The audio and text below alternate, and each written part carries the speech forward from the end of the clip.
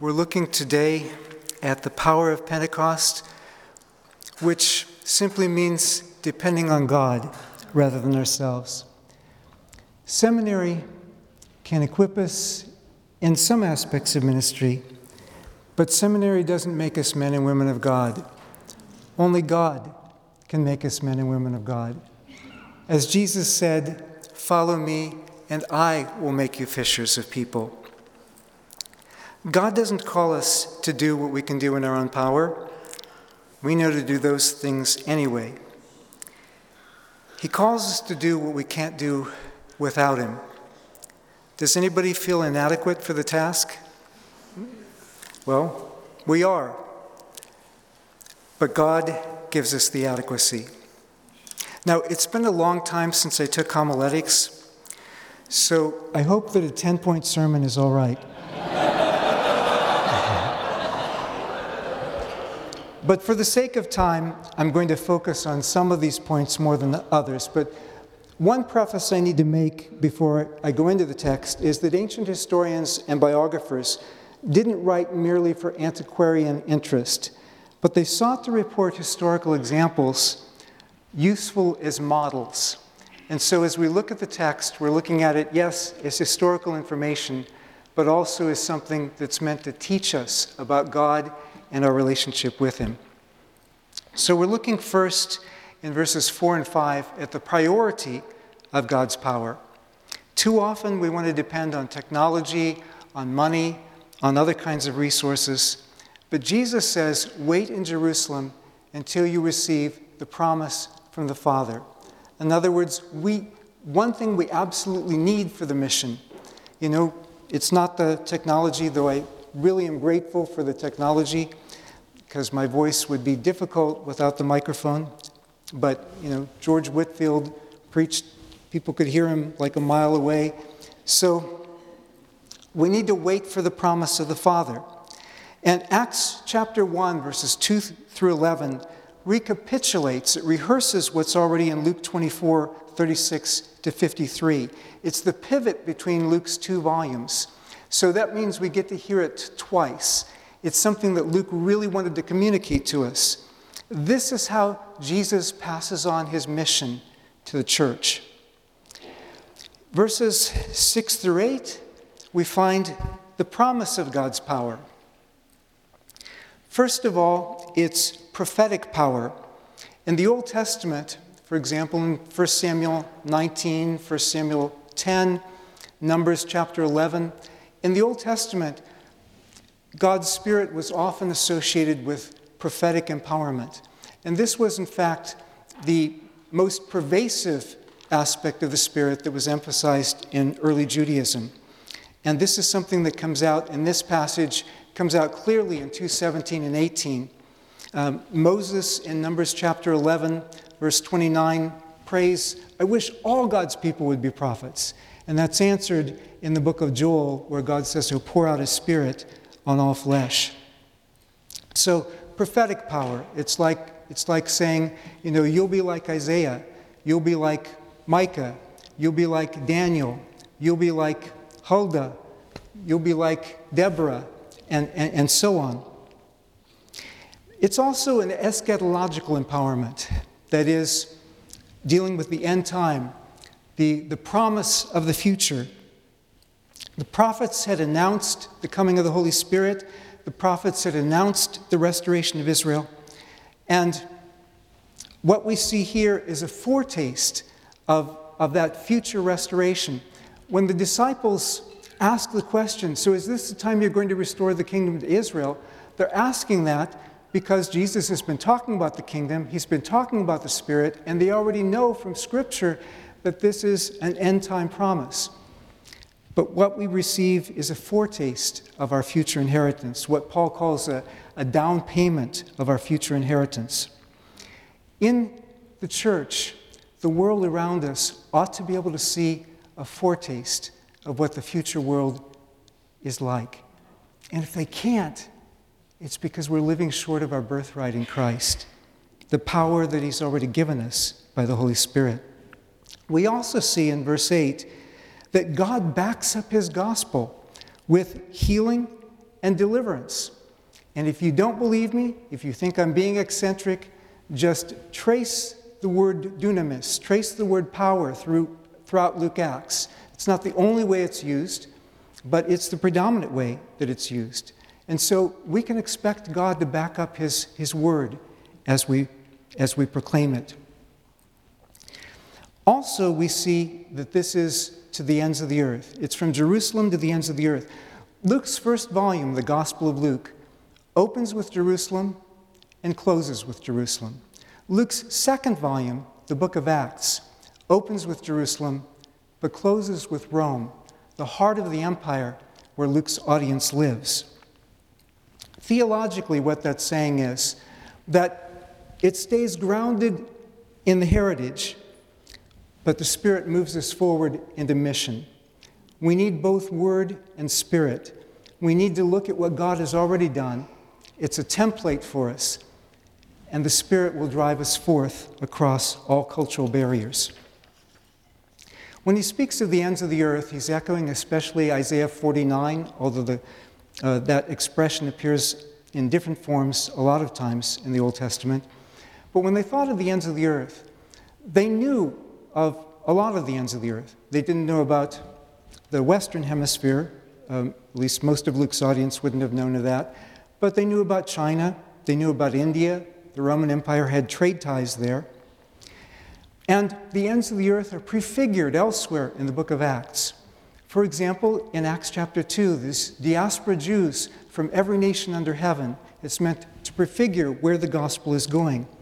In Acts chapter 8, the first Gentile Christian, this African court official, actually, Africa south of Egypt was considered to be the southern ends of the earth. And so this is again prefiguring the ends of the earth. And when the gospel goes to Rome, Rome is not the ends of the earth, but again it's prefiguring where the gospel is going to go. And so today, we still need to reach the ends of the earth. There are still unreached people. And the power that God gave his first disciples, he also gives to us, because the mission is ongoing. The mission is ongoing because he passes on his power. Verses 9 through 11. The closest Old Testament model we have for Jesus' ascension is the ascension of Elijah. And when Elijah ascends, Elisha gets a double portion of Elijah's spirit, the spirit that was on Elijah. Now, as Jesus ascends, he empowers the original witnesses. And we know from Luke 24, these are the 12 and those who were with them. But it's not just the 11 and those who were with them. It also becomes a model for subsequent witnesses of a different kind. Because he speaks of this promise of the Holy Spirit in chapter 1, verse 4, again in chapter 2, verse 33. But in verse 39 of chapter 2, he says, this promise is for you and for your children and for all who are afar off. That includes us. And it includes us because the mission is still ongoing. A major feature of Luke Acts is that many of the activities of Jesus in the first volume are continued by Peter and the Jerusalem church in the first part of the second volume, and continued by Paul and the diaspora mission in the later part of the volume, which means it's laying out a pattern for the continued spread of the gospel. Acts is open-ended, as most scholars agree. We still need to reach the ends of the earth. We still need to depend on God's power. And because of that, we pray for God's power. And that's what we see in verse 14. Prayer for God's power. Now, what began across the street, people had been praying for that for over 50 years, since the last time we had a major outpouring like that. And Michael McClymont, who's a major revival historian, he was visiting there, and his comment on this was that he experienced hamathumadon. Say that with me, hamathumadon. Oh, you guys are really good with Greek. Well, that word is here in this verse. And what it means is being together in one spirit, in one mind. They were praying together for a common purpose. And we see them continuing in unity in chapter 2, verse 1. This fits a pattern in Luke Acts. You know that Luke is the only gospel in Luke 3:21 and 22 who mentions that Jesus was praying when the Spirit came on him like a dove. After I finished my 4-volume Acts commentary, I was in Indonesia, and I had a dream one night as I was preparing to teach there. I had a dream where I was asked, what's the most important thing you learned from all of your study of Acts? The most important thing I learned, the answer was this. It's not unique to me by any means, but it was the most important thing. And that was a pattern of how often the outpouring of the Spirit follows prayer. Sometimes God just does it, but often it follows prayer. And that template is laid out for us in Luke chapter 11 and verse 13. The parallel in Matthew chapter 7, verse 11 says, if you ask for good gifts, your heavenly Father will give those to you. But Luke zeroes in on the best gift of all, the gift of God's own presence, the gift of God himself, the gift of the Holy Spirit. It says, if you ask for the Holy Spirit, your heavenly Father will give you the Holy Spirit. And so I regularly was praying for that for myself and for others, an ever deeper walk with the Holy Spirit. We see this in Acts chapter 1, they're praying. Acts chapter 2, the Spirit is poured out. Acts chapter 4, they're praying for boldness because they've just been persecuted and told to be quiet and not talk about Jesus after somebody was healed. And so they pray that God will continue to stretch forth his hand to heal, that signs and wonders may be done by the name of his holy servant Jesus. So they may continue to have boldness. And it says in 4:31, and when they had prayed, the place where they were gathered was shaken, and they were all filled with the Holy Spirit and began to speak the word of God with boldness. Again in Acts chapter 8, verse 15, when the apostles heard that the Samaritans had received the word of God, they sent Peter and John to pray for them that they might receive the Holy Spirit. And of course, the emphasis in the book of Acts is empowerment for mission in Acts chapter 1 and verse 8. And so they're actually praying for the Samaritans to become their partners in mission. This is not a paternalistic model of mission. This is a partnership model of mission, where even these new believers are empowered by the Spirit to join them in the mission. We see concerts of prayer in the history of this country, often before there were great awakenings and outpourings of the Spirit. So moving on to the preparation for Pentecost. Besides praying, there were some other things they needed to do. They needed to replace one of the apostles, one of the original apostles. And this section emphasizes the importance of the eyewitnesses. The gospel that we've received is secure. It's rooted in eyewitness testimony. We need the Spirit. We also need the Word that's available to us in Scripture. And some movements have embraced rightly the Spirit or rightly the Word, but sometimes haven't fully embraced the other. And we need to bring those together. Having the right people in place for leadership was very important. And I'm really grateful here. I can think of, this is, I think, an epicenter of the Spirit's work in North America in terms of serving the global church. And I can think of no better leader for this, who's led us into this and to continue to lead us into this, than Timothy Tennant. So grateful for his leadership. But we also know that in wider evangelicalism, there have been scandals in leadership. There have been people who fell.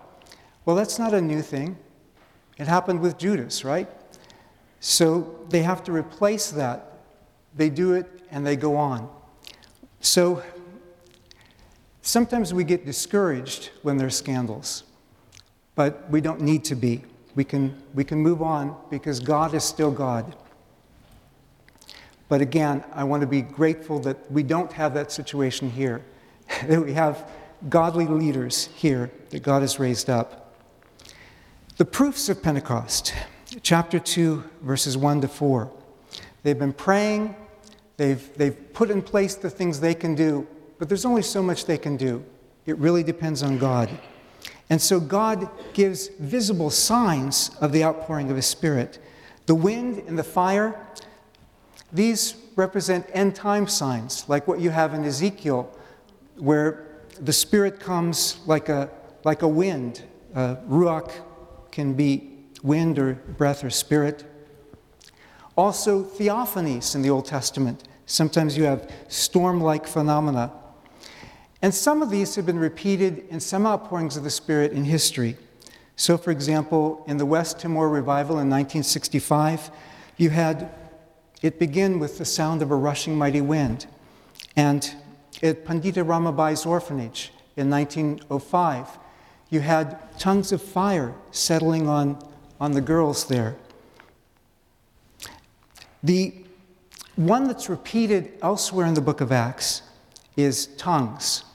Chapter 2 and verse 4, they were filled with the Spirit. They began to speak in other languages, other tongues, as the Spirit gave them utterance. And this also has an eschatological significance, as Peter points out in 2:17, where he explains this as saying, in the last days, God says, I'll pour out my Spirit.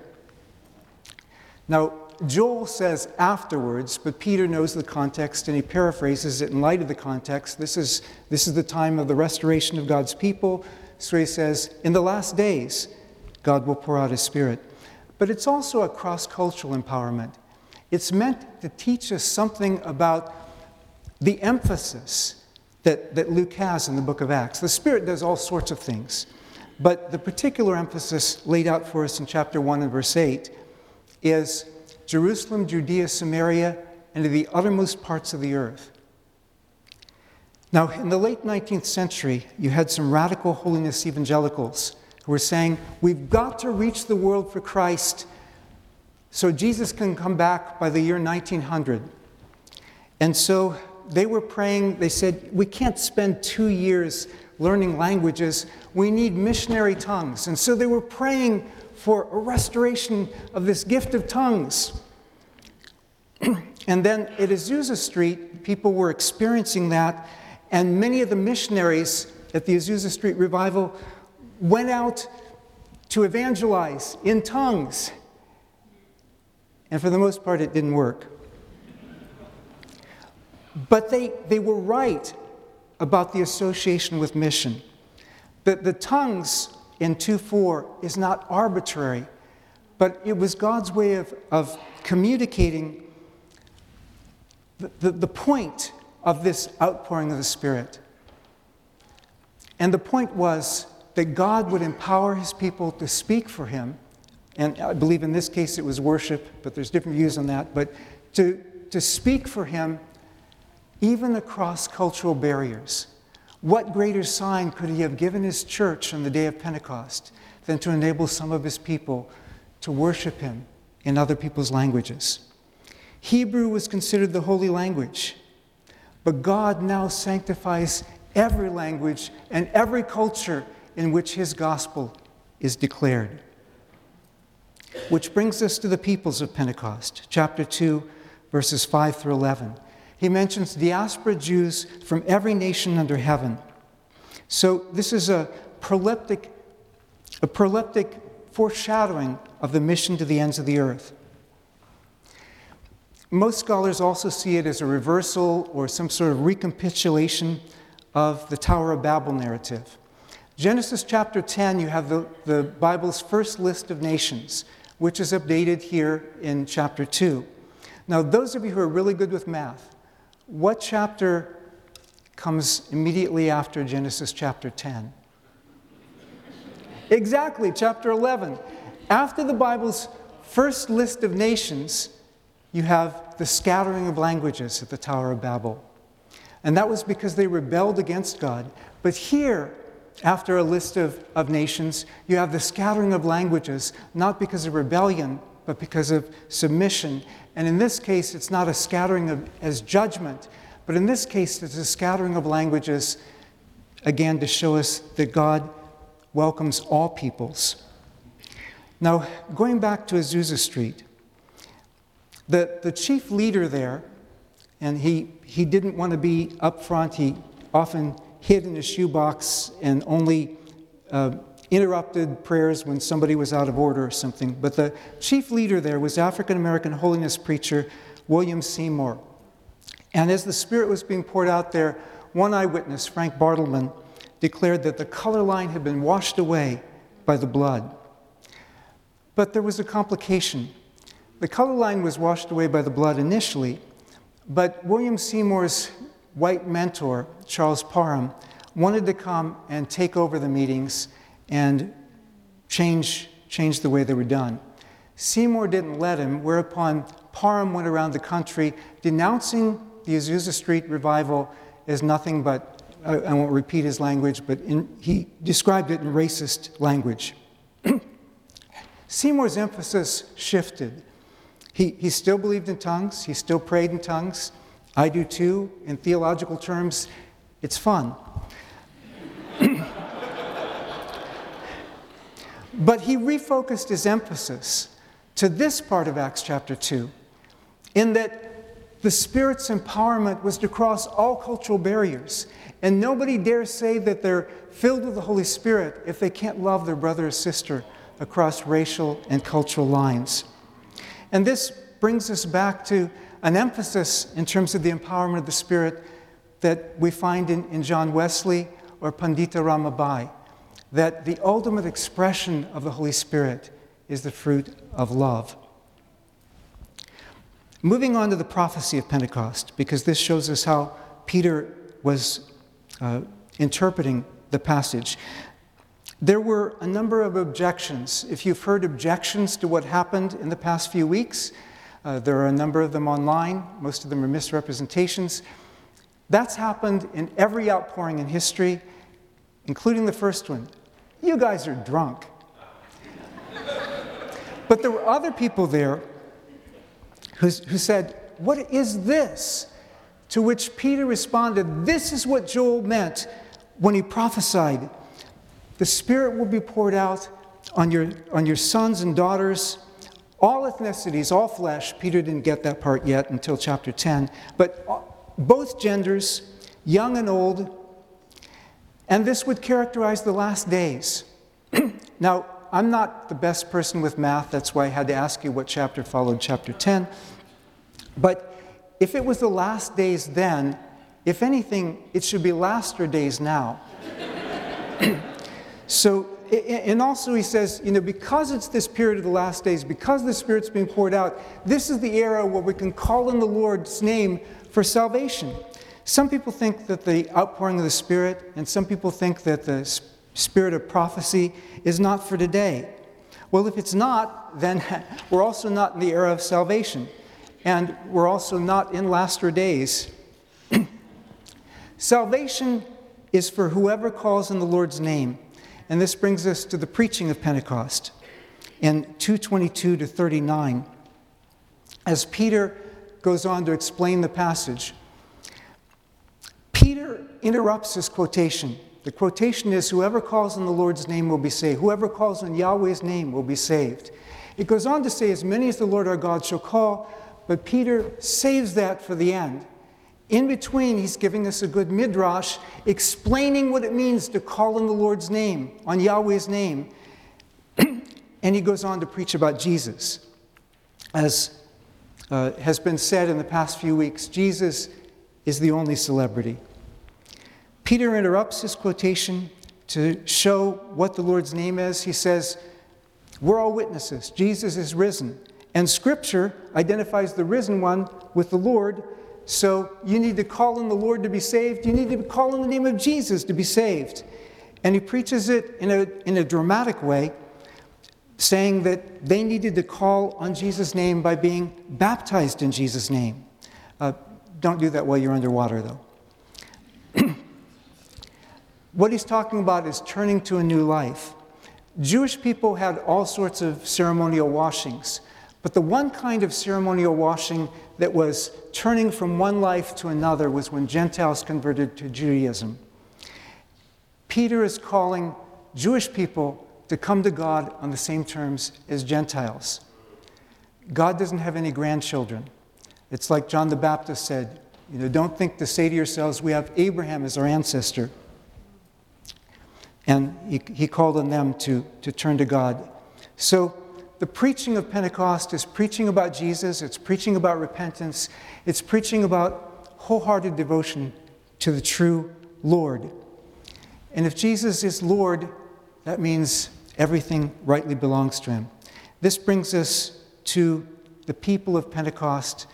It shows us something about the purpose of Pentecost in 2:41 to 47. In Pauline language, it's not just about gifts. Gifts are important. We depend on God's gifts to minister. But it's not just about gifts. It's about fruit of the Spirit. And we see that in 2:42 and 46 to 47, which emphasize that prayer didn't stop with the outpouring, but prayer continued after the outpouring. Also, apostolic teaching, which for us, we get that most readily in Scripture, and sharing meals together. Now, of course, we have it easy here on campus. We've got a cafeteria where we can eat together. We have Bible classes, and we have chapel, and so on. But this is also a template for us as God's people, as the church, together around Jesus. But notice in the middle of this section, at the beginning, thousands respond when Peter preaches. But at the end, people respond because they see how the church is living. And right in the heart of this, we see that this call is so radical that it leads to sacrificial generosity. It's one thing to say, I love you, brother or sister. It's another thing to give God our wallets, our pocketbooks.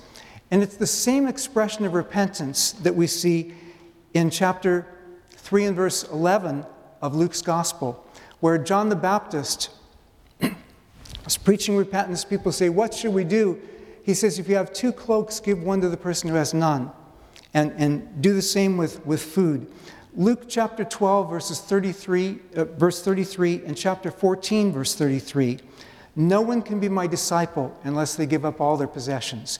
Charles Finney was preaching about this in the mid-1800s at a wealthy New England church pastored by Lyman Beecher. Lyman Beecher got up and kind of apologized for him afterwards and said, no, Jesus wants you to be willing to give up everything, but he wouldn't actually ask you to do it. So don't worry. Whereupon Finney got back up and said, you don't lose all your possessions at the moment of conversion, but you do lose your ownership of them. Because if Jesus is Lord of our life, he's Lord of everything we are and everything we have. And this lifestyle of the church brought in others into the kingdom. So, pulling all this together, the empowerment by the Spirit enables us to fulfill God's mission. It creates a new multicultural community committed to Christ and to one another. And we see that God promises the Spirit to those who pray. And so Pastor Jessica Legrone will lead us in prayer.